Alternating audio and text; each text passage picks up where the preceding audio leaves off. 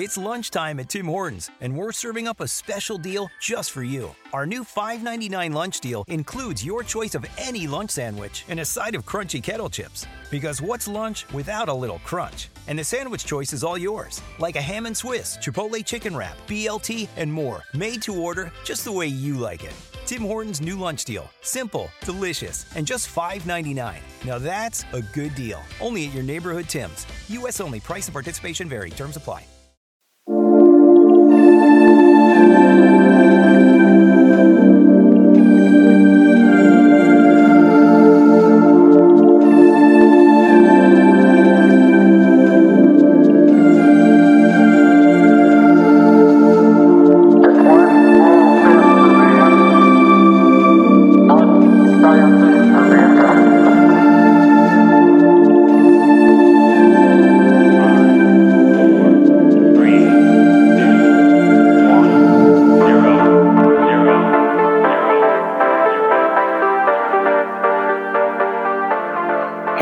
Listeners, and welcome to Ohio Mysteries. First, I want to give a big shout out to our brand new Patreon members, Amanda Marie and Linda Adams.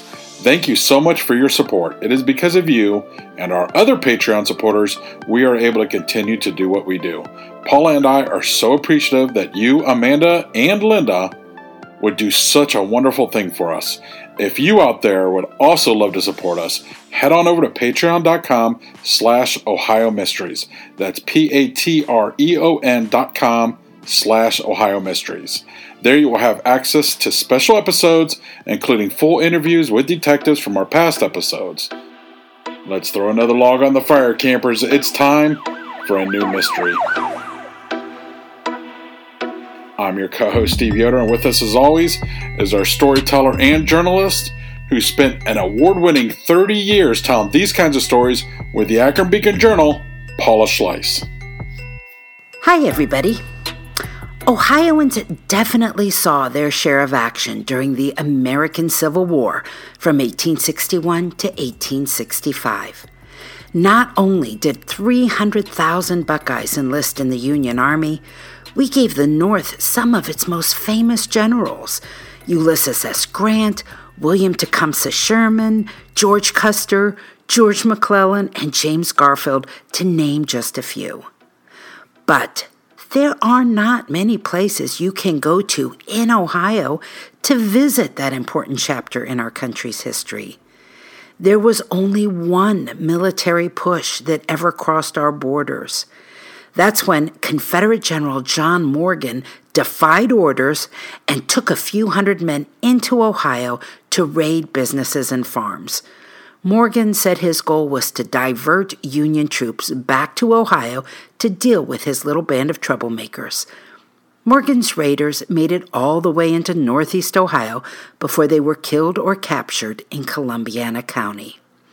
Now, there are at least a couple of roadside markers memorializing the showdown with Morgan's raiders. But if you really want to stand on ground associated with the Civil War, there's only one place in all of Ohio: Johnson's Island, 3 miles east of Sandusky, in Sandusky Bay, and within sight of Cedar Point. It was turned into a prisoner of war camp for Confederate officers, and during its 3-year span, more than 15,000 prisoners would unwillingly make the island their home. The camp itself is long gone, but you can still visit the island, walk the cemetery that holds more than 200 remains, read the script on 3 large monuments, and look out toward Lake Erie while you imagine the story I'm about to tell you.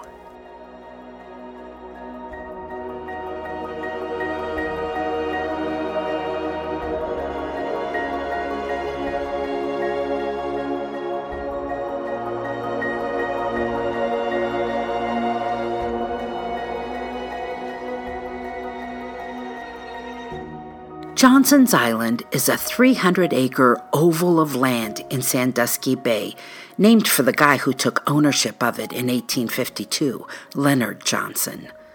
A few months after the Civil War broke out in 1861, federal officials leased the island from Johnson, paying $500 a year for it. They thought it would make a perfect prisoner of war camp. It was filled with woods of hickory and oak trees, so the lumber needed to build it was right there. And being an island, that would present a challenge for anyone wanting to escape. They would have to swim or walk over winter ice to get to the mainland. Johnson's Island was the only Union POW camp designated for Confederate officers, and it was designed to hold up to 2,500 of them. But later, it would come to hold a handful of other types of prisoners, including spies and guerrillas. When the prison opened in April of 1862, that was just 1 year after the war had begun, it took up 17 acres on the island.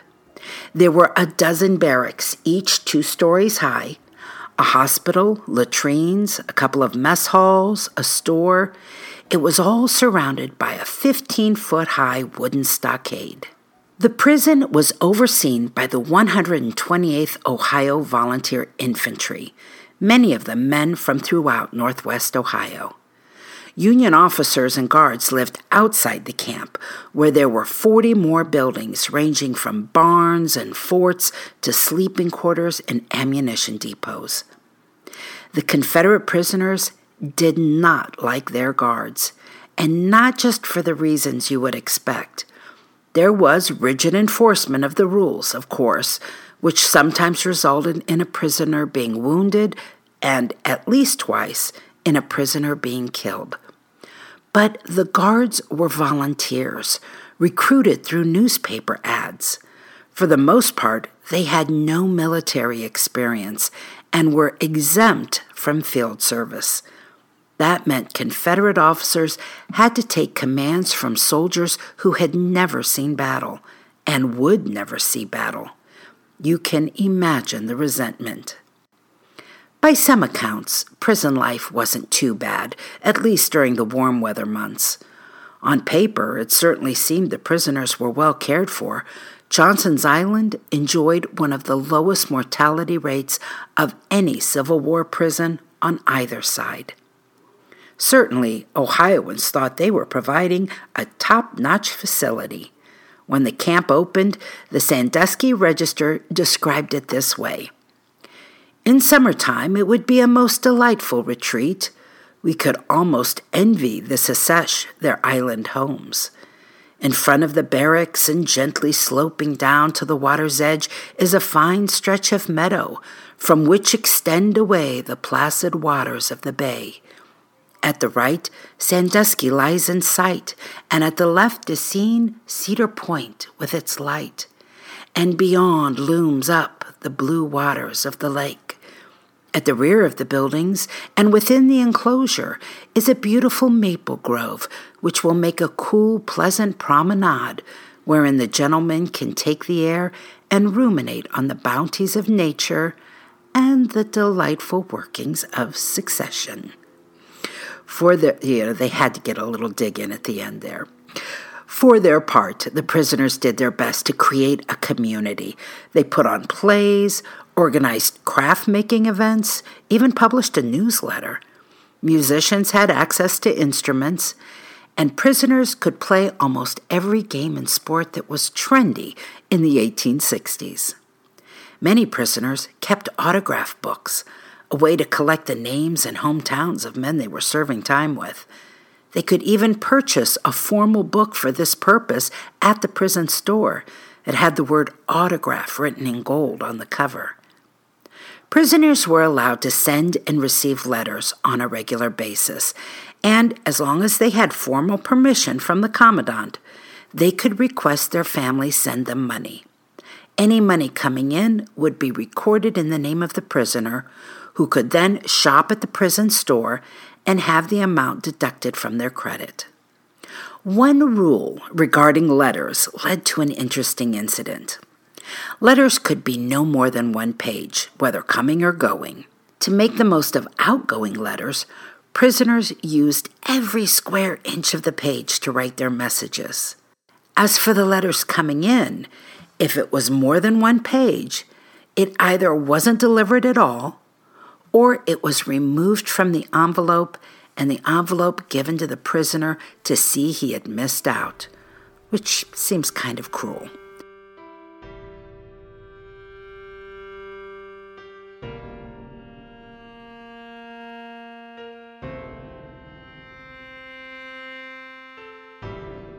So, when Confederate General Jeff Thompson was captured and taken to Johnson's Island in September of 1863, he learned about the letter rule and resolved to try and do something about it. There was a group of guards who were responsible for reading all the communication to make sure nothing important was being passed on. Thompson struck a secret deal with them. If they would pass on letters that were more than one page, after censoring them, of course, then the receiving prisoner would pay them 2.5 cents a page. The guards agreed. After all, they could make several extra dollars a day.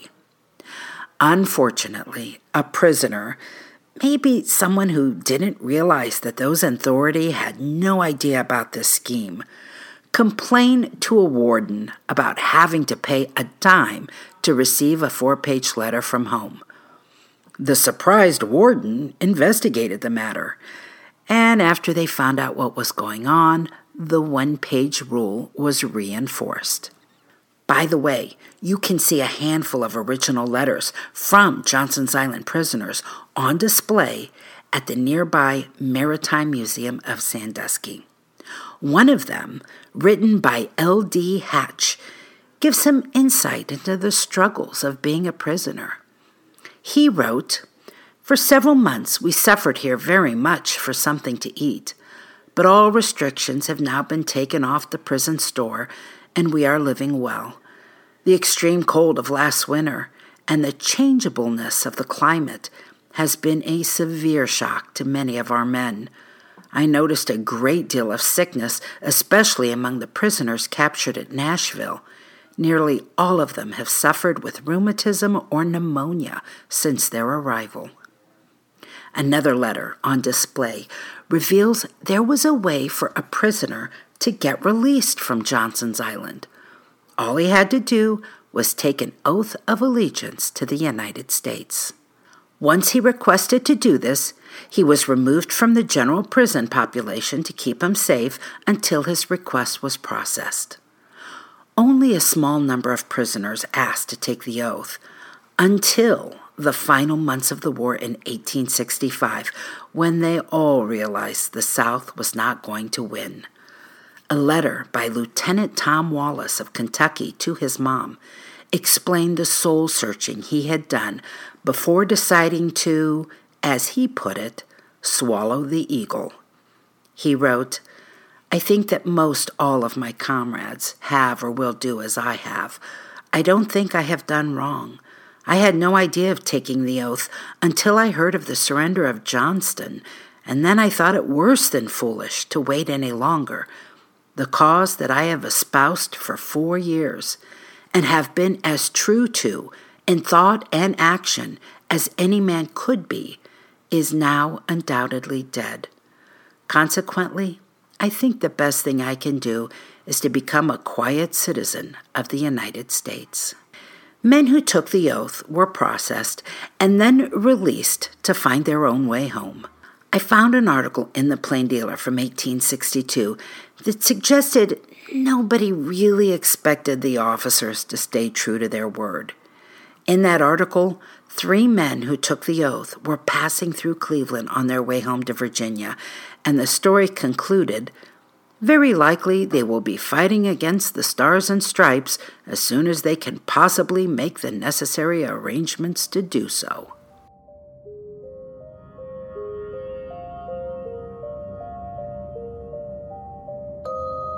Our bodies come in different shapes and sizes, so doesn't it make sense that our weight loss plans should too? That's the beauty of Noom. They build a personal plan that factors in dietary restrictions, medical issues, and other personal needs so your plan works for you. Noom doesn't restrict or shame when you want to treat yourself. Their flexible program focuses on progress instead of perfection. You don't have to give up carbs or anything. And with their daily lessons, you can learn something new about your food choices every day. After just a few days of using the app, I learned how to recognize cues for overeating and how to choose the right foods to feel full. Stay focused on what's important to you with Noom's psychology and biology-based approach. Sign up for your trial today at Noom.com. That's Noom.com. And check out Noom's first ever cookbook, The Noom Kitchen, for 100 healthy and delicious recipes to promote better living. Available to buy now wherever books are sold.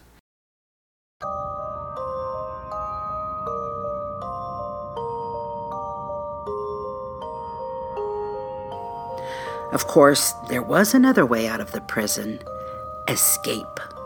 A few may have tried to swim to the peninsula, but the most popular season for trying was winter, when Lake Erie froze and offered a route to Canada.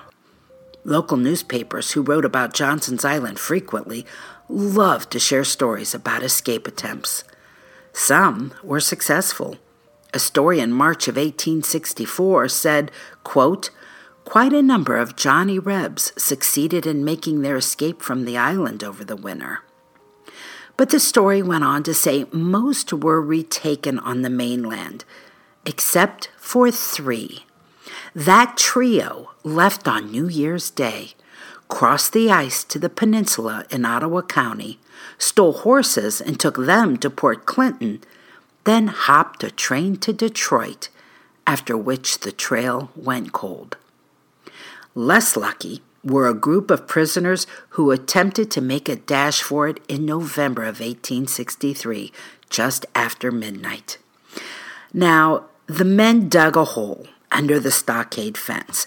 The first 4 men scrambled underneath it, but the 5th man was too big, and he got stuck.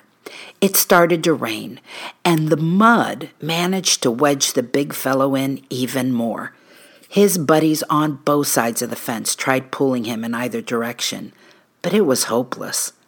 Once it was clear the man wasn't budging, and their efforts to free him were sure to draw attention, the men on the outside of the stockade made their way to the other side of the island. They were hoping to have time to lash some wood together for a raft. Meanwhile, the would-be escapees on the inside of the fence, who were still waiting for their turn to crawl through, had no choice but to turn around in disgust and go back to the barracks. The commotion did indeed bring the guards, and their lanterns revealed the muddied head of a prisoner peering up at them from a hole in the ground.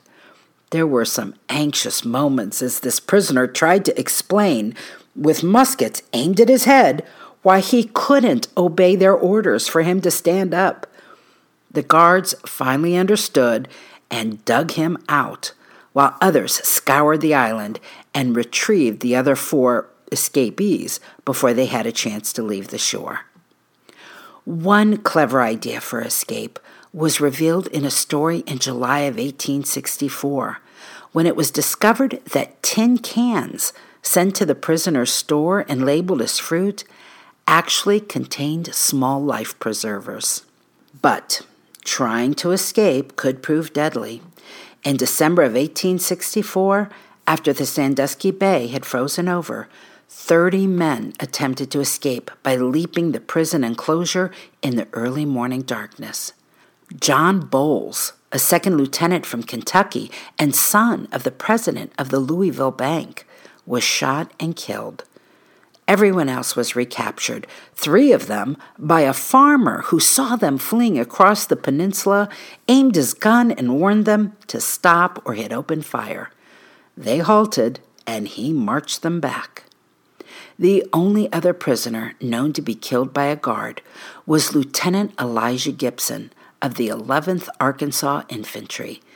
Gibson was out of his prison block after curfew and was ordered to return. When he didn't, he was shot dead on August 9, 1862. The real killer at Johnson's Island, however, was the weather. Many of the 200-plus prisoners who died at the camp owed it to Ohio's harsh winters, something many of the Southerners had never experienced before. others died of disease. The first man to be buried at the cemetery was First Lieutenant R.M. Ray. He was in the very first group of prisoners to arrive at the camp in April of 1862. He didn't last 2 months before dying of typhoid fever. Johnson's Island was also a place where military courts sent men to be executed. One incident, in particular, nearly led to a crisis. In May of 1863, a military court in Cincinnati sent 2 rebel spies from Kentucky named Corbin and McGraw to be put before a firing squad at Johnson's Island. Reporters permitted on the island to witness it wrote graphically of the event, how the men had a letter read thanking the prison for their fair treatment, how they were taken to the execution site riding in a wagon with their own coffins, and how each were fired upon by 16 muskets and died instantaneously. Their bodies were sent home to Kentucky. When authorities in the South read these stories, they cried foul. Apparently, there are commonly accepted standards for deeming someone a spy. Best I understand it, if you are a civilian and you are conducting your spy efforts behind enemy lines, then you can be shot. In the case of Corbin and McGraw, they were caught dressed as civilians, recruiting soldiers and carrying military communications in Kentucky, but behind Union lines. Confederate authorities said since they were caught in Kentucky, and that was a southern state, they shouldn't have been executed. In retaliation, the South selected 2 Union captains from their camps and sentenced them to death. Union officials warned, hey, if those 2 captains were killed, they would kill 2 officers they held in captivity, one of them being the son of Robert E. Lee, the Confederate commander-in-chief. This escalating game of vengeance did not sit well with the Confederate officers on Johnson's Island, who clearly saw that they and their kind were going to become pawns. So they drafted and signed a letter to Confederate President Jeff Davis denouncing the planned execution of those 2 Union captains. Fortunately, cooler heads prevailed. The Union captains were traded for a Confederate general, and that particular tension came to an end.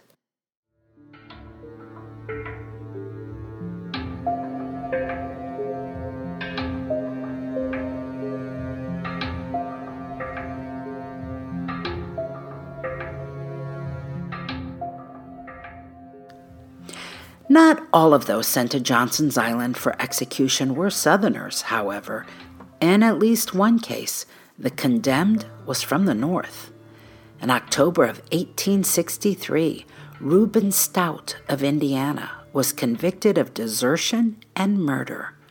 A story out of Sandusky said he spent his final days at Johnson's Island writing his loved ones, including 3 brothers who were currently serving in the Union Army, and that when it came time to walk to his fate, 4 other condemned men bade him farewell with tears and tender words.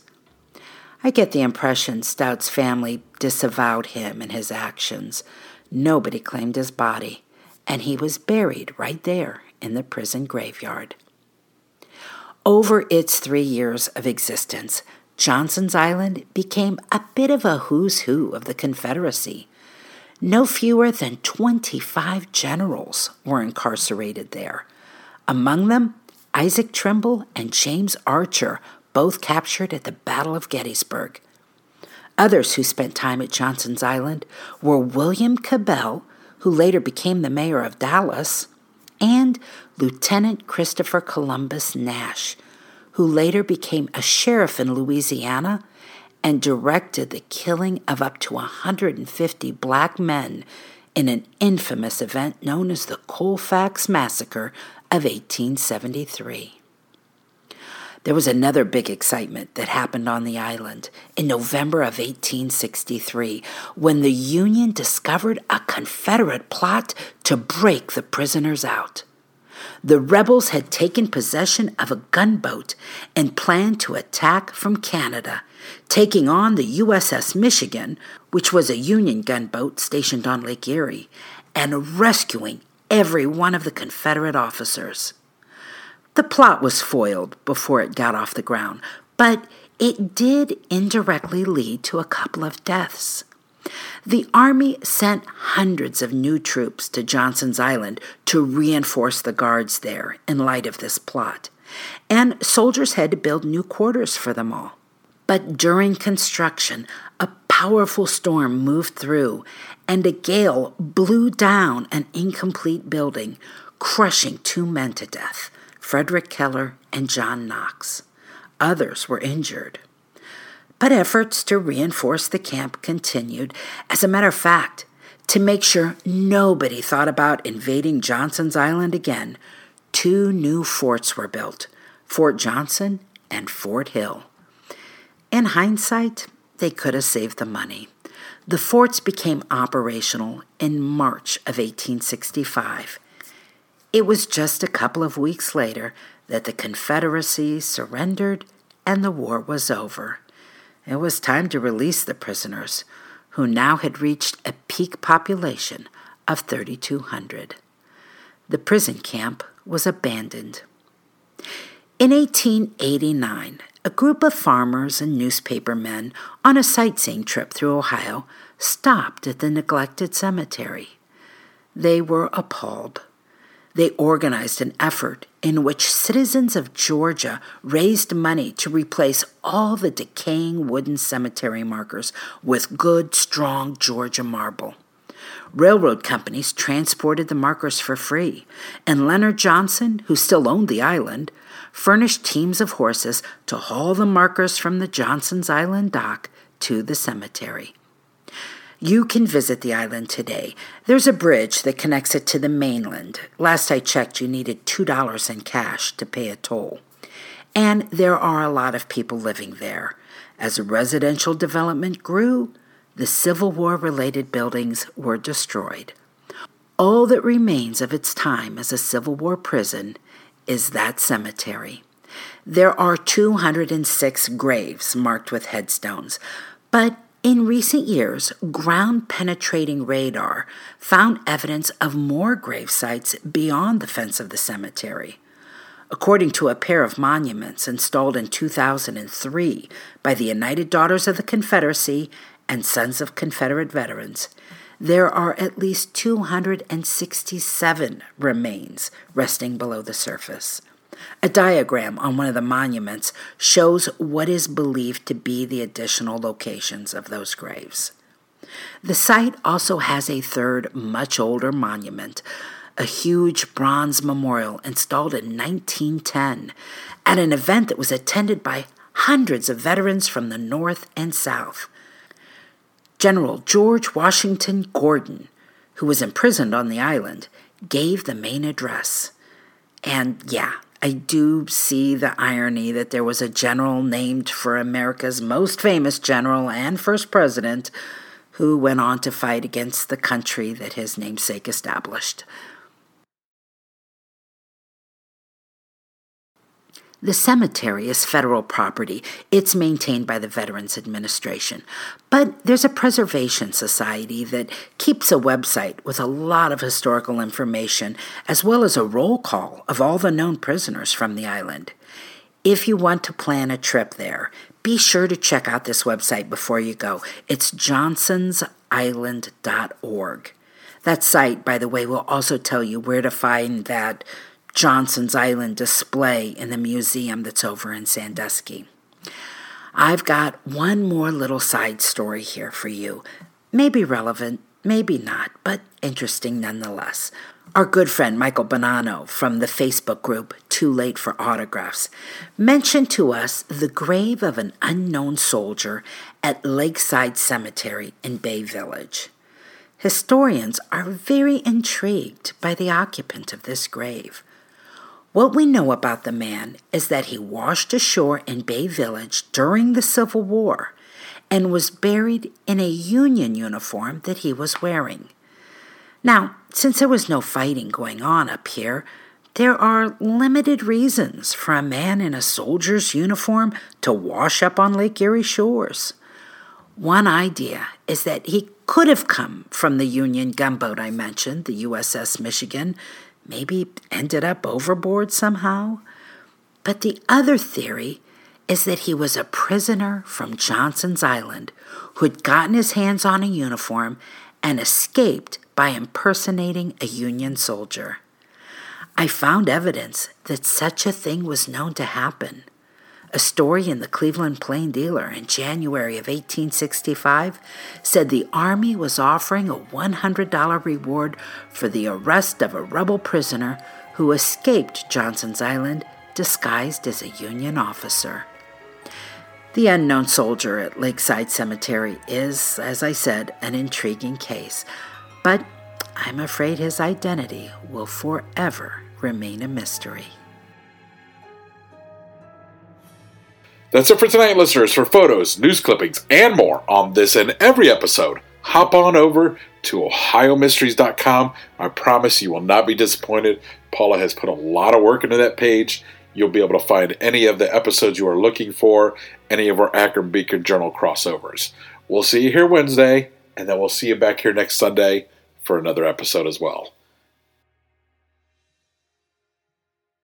This is the story of the one. As head of maintenance at a concert hall, he knows the show must always go on. That's why he works behind the scenes, ensuring every light is working, the HVAC is humming, and his facility shines. With Grainger's supplies and solutions for every challenge he faces, plus 24/7 customer support, his venue never misses a beat.